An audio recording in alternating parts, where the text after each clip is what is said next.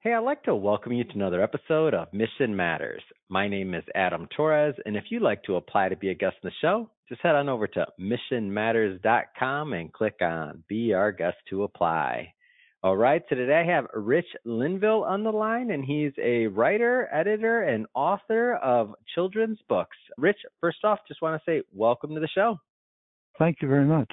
Rich, so our editor here at Mission Matters, Hillary Crawford, shout out to Hillary. She was telling me about you, and she's like, and how many books have you written? Quite a few. How many? I've published over 300 children's books since 2013, and I enjoy doing it. And they're fiction, nonfiction, and they're all grade levels from preschool to adulthood. Holy smokes, Rich. How do you do it? 300, that's a significant amount of books. Like how, not only how did you do it, but like where did all this start? What happened was in 2013, I enjoyed teaching for 45 years and all grade levels from preschool up to college. And when I retired, my wife said, "You're bored, honey." I said, "Yes, dear, I'm bored." She said, "Call your grandchildren and ask them what kind of books they like." I said, "Why?" She said, "You've been telling stories for 45 years. You might as well write them." I said, "I can't write." She said, "Honey, call your grandchildren now." So I called them up. My granddaughter loved unicorns. My grandson, he liked Greek myths and fables. And so as a storyteller for 45 years, because that's what you are when you're a teacher, is you do storytelling, and the kids love the stories. And so what happened is I wrote some children's books, and my granddaughter and grandson loved them, and I went to schools, and as I went to schools, I would present to children my books and talk about them and ask the children what kind of books they liked. And they would tell me dinosaur books, or they liked different stories of any kind that they'd tell me, and I would take notes and keep track of them. And so then I started writing, and I couldn't stop. And what happened was I had fun doing it. I have illustrators that give me the illustrations that I can put in the book, and I organize those and put those around, and I'm constantly editing and re-editing. As a teacher, you realize that no book is perfect. They always have mistakes or typos or misinformation. And I had an administrator come up and he said, "Your science book doesn't have the right information about within it." And I said, "Well, that's okay." I said, I use that as a lesson to the kids not to believe everything they read in books. And he goes, "You don't want to buy any new books?" I said, "No, we'll keep these. They're doing fine." So I just enjoy writing. I've always got 4 or 5 books on my mind that I want to write about, fiction, nonfiction. I just finished 15 women in science, because in the past, women were treated like they couldn't do science, and actually that's wrong. They're not only as good as men in science, but they've proven that they can do things that before they said we couldn't do. And so I enjoyed writing that book. A lot of Aesop fables, I rewrite them or change them, and at the end of the Aesop fables, I'll ask, "What do you think is the meaning of this Aesop fable?" And then I'll give 3 choices, but the 4th choice is, "I think it means," because I want the child to realize that over the years, the meaning to Aesop fables or to any stories changes, and that it doesn't have the same meaning today as it did 100 years ago or 1,000 years ago. And so what happens is that I get more compliments about, "I like the way you have my child think about what can be the meaning of this story," and they can have their own idea and they can have their own thought about what it means. But when I talk, go ahead. I want to stay in the beginning a little bit longer here because there's people that'll listen to this. A lot of business owners, a lot of executives, entrepreneurs, writers.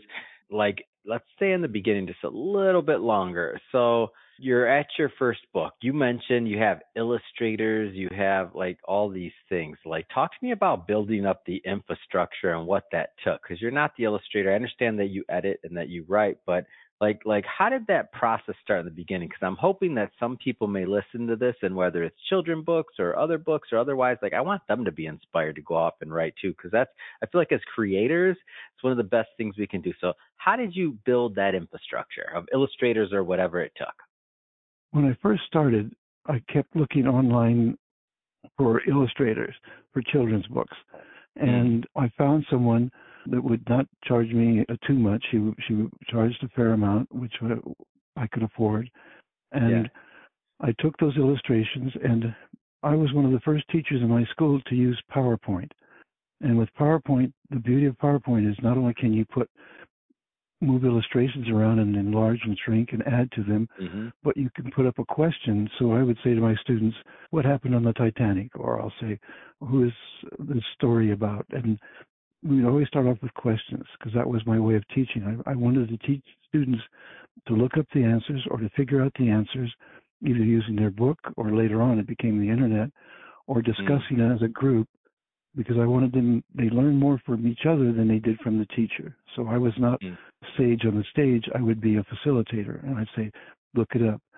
Then what happened was I started writing these books, and as a teacher, I've been editing stories for a long time, and so I would walk away. I would write, get up, walk away, do something else, and then come back and read it, and I'd go, no, that's not right, I'm going to change that. And with PowerPoint, it's easy to change your text. It's easy to move your text around on the picture. And so if you look at my books, you'll see I'm the kind of teacher that I use a lot of visuals. I want students to see. So I'll have lots of pictures, and they can see an example of what the Mayflower ship looked like if you threw a cross-section, or you get to see inside of it. And then I'll have information or labels that relate to that, and I move that around and play with it. So when you're writing, try to get as many people as you can to read what you write and to give you feedback. But also realize your close friends and your relatives, they're going to say it's great. Yeah. So constructive feedback is what we're going for, yeah? Yeah, that's what I keep saying. I don't want it's great. I want to know, how can I improve it, or what do you suggest I do, or what do you think I should do? And so you want to try and get as much feedback as you can. The beauty I found for me as a self-publisher is that I don't have to pay someone to publish for me. And you have to be careful, and this is extremely important. There are a lot of scams on the internet about companies that said they will publish your book, but the fine print is they're going to charge you lots of little money, and you're not aware of that until it's too late. Yeah. Did you go self-publishing from the beginning, or did you work with a publisher first? Like from the beginning? I went self-publishing from the beginning, but because I had a friend who said, you realize that you're not in it for the money, because what happens is that most parents buy children's books written by when they were a child. And so the Dr. Seuss is very popular because when you were a child, you had it, and so you give it to your children. Yeah. So you do it because you enjoy doing it. I never really thought about that, actually, Rich, what you just said. So it's like it's kind of like the consumer. So it's like, well, who's the one buying it? It's going to be the parents, duh. So what are you going to give, right? That makes so much sense. So so that's why those brands can also be so enduring. Yeah. Yes, and then so what happens is that you still have fun doing it. You're mainly doing it for the fun of it and the enjoyment and the insights. You learn a lot. I learned more in my 1 year of teaching than I did my 4 years of college, because when you teach something, you have to know it. And when the kids say, why do we study this? You have to have different answers, because there's always that kid who says, because I said math. So doesn't work, right? That's not a good. No, that doesn't work. No, that doesn't work. And I usually have the kids answer why we study it. I'll say to you, okay, why do you think we study this? What good is this? Who cares about this stuff? And why should you care? And I say, you can hate this. You don't have to like, I don't like everything. You don't have to like everything, but just learn as much as you can and do the best you can, and don't worry about it. You might need it in a job someday, and then you'll go, whoops, I should have paid more attention. So that's when you're doing with writing, you just have fun with it, and you get different people to review it and to make comments, and then you do editing and re-editing constantly. Even when I publish the books, what's nice about publishing on Amazon, is that I can always re-edit my mistakes and fix them up and go back and change them.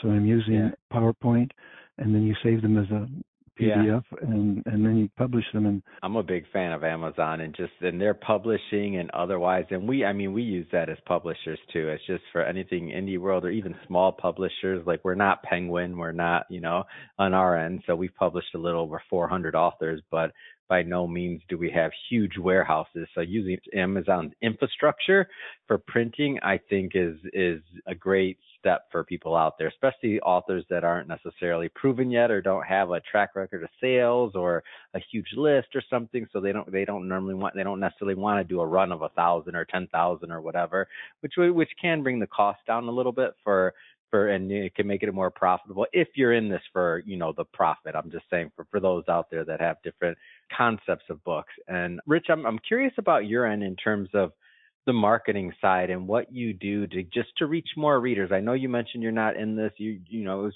after retirement and you're doing this out of the love and the learning and all the other experience, but every author wants to reach more readers, have more people read their work, because you're ultimately doing this to benefit the children, the parents, and others.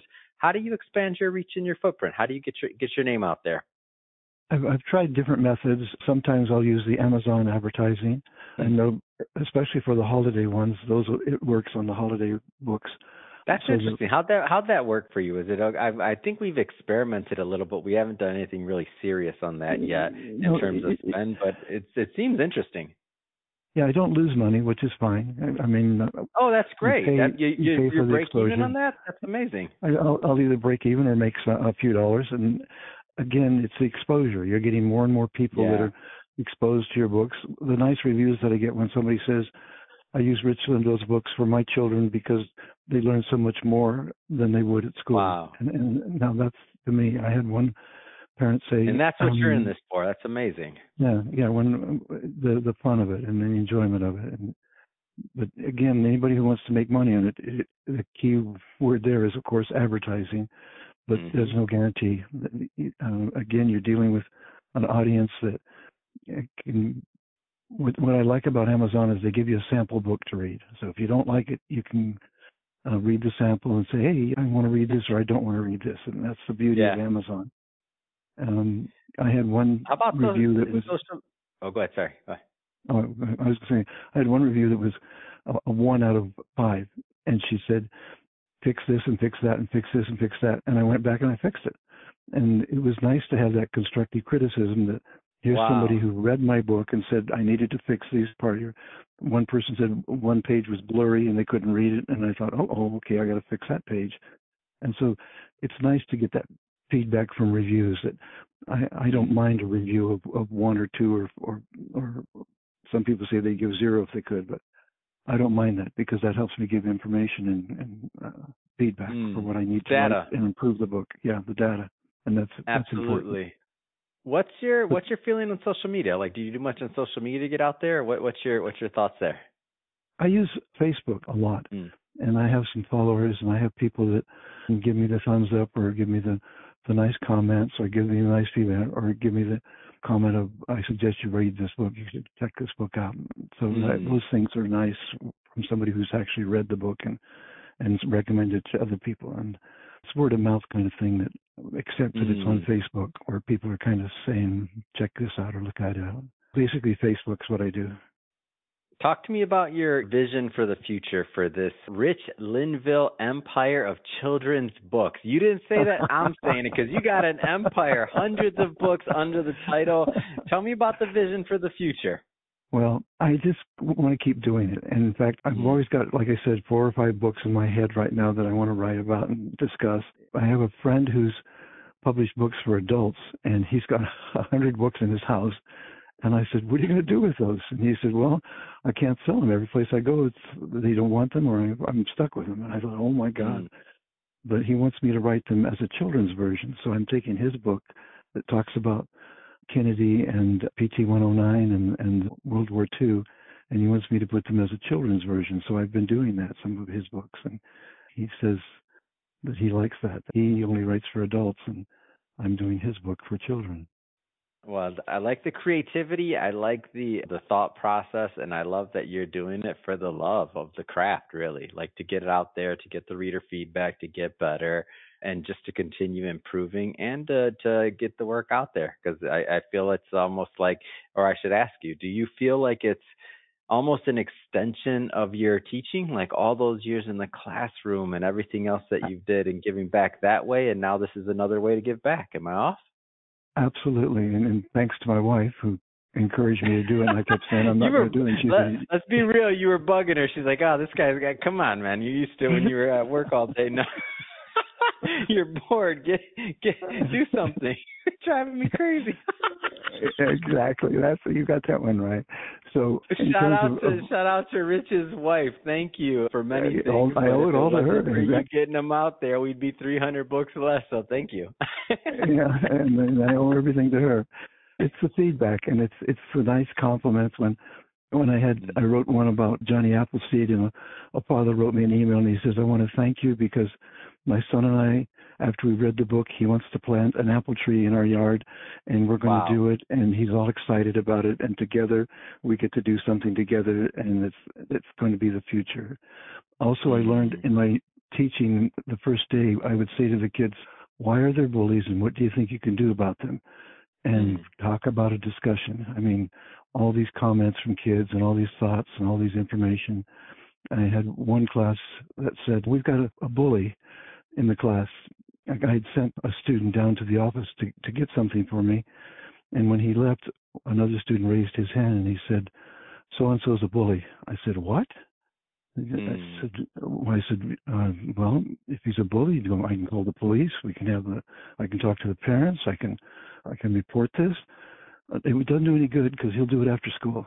I says, well, what do you want? We want suggestions. I said, what do you guys think you can do? We don't know. I said, well, first off, travel in a group.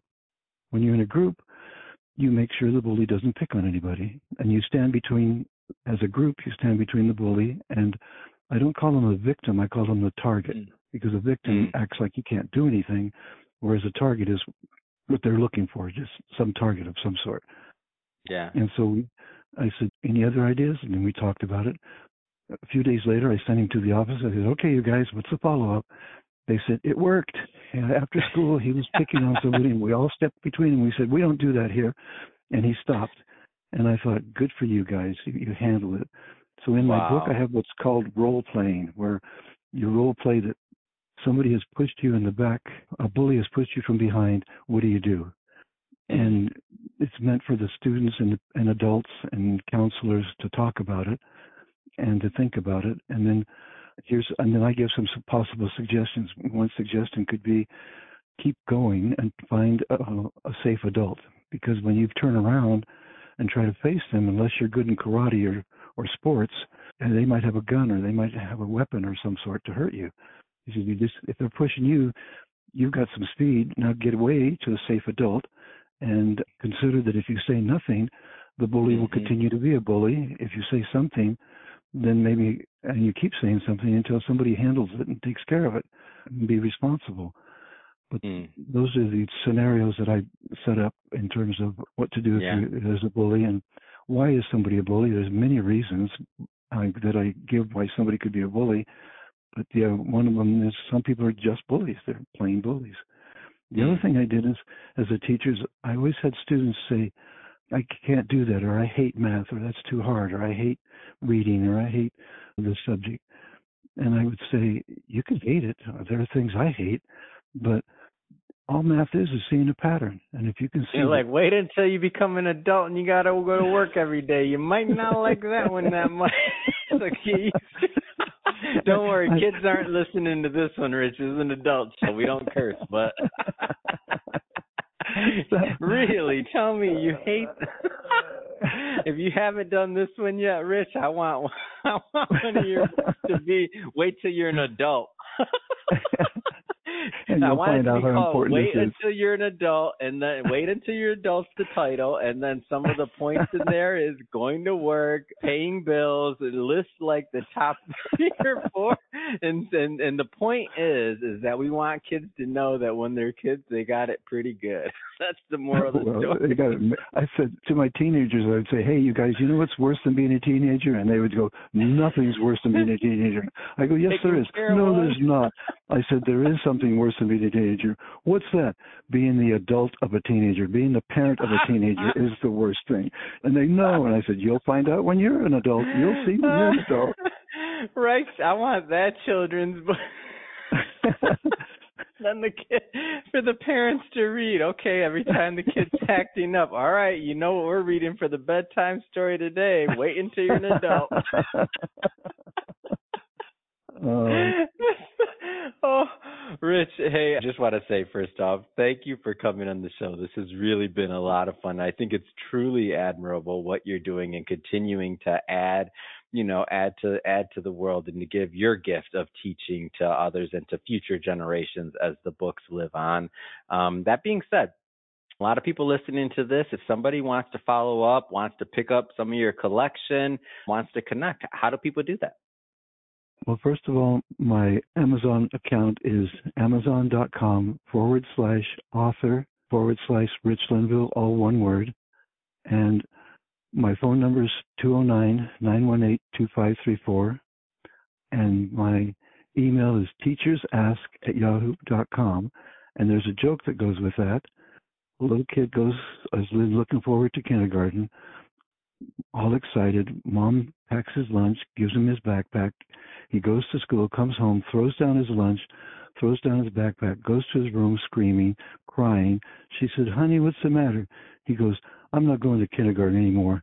That teacher is so stupid. All that teacher does is ask questions. Doesn't my teacher know anything?" So that's all teachers do, is ask questions. It's great. That's a good way to end it. And speaking of the audience, everybody tuning in on this, if this is your first time with Mission Matters and you haven't hit that subscribe button yet, I don't know what you're waiting for. Hit the subscribe button. Nobody else is going to do it for you. Ask the question, why am I not hitting the subscribe button? Ask some questions, Rich, right? Hit the subscribe button, and we have many more mission-based people coming up for you on the line, and appreciate you listening and tuning in. Rich, thank you again so much for coming on. And thank you so much. I love this.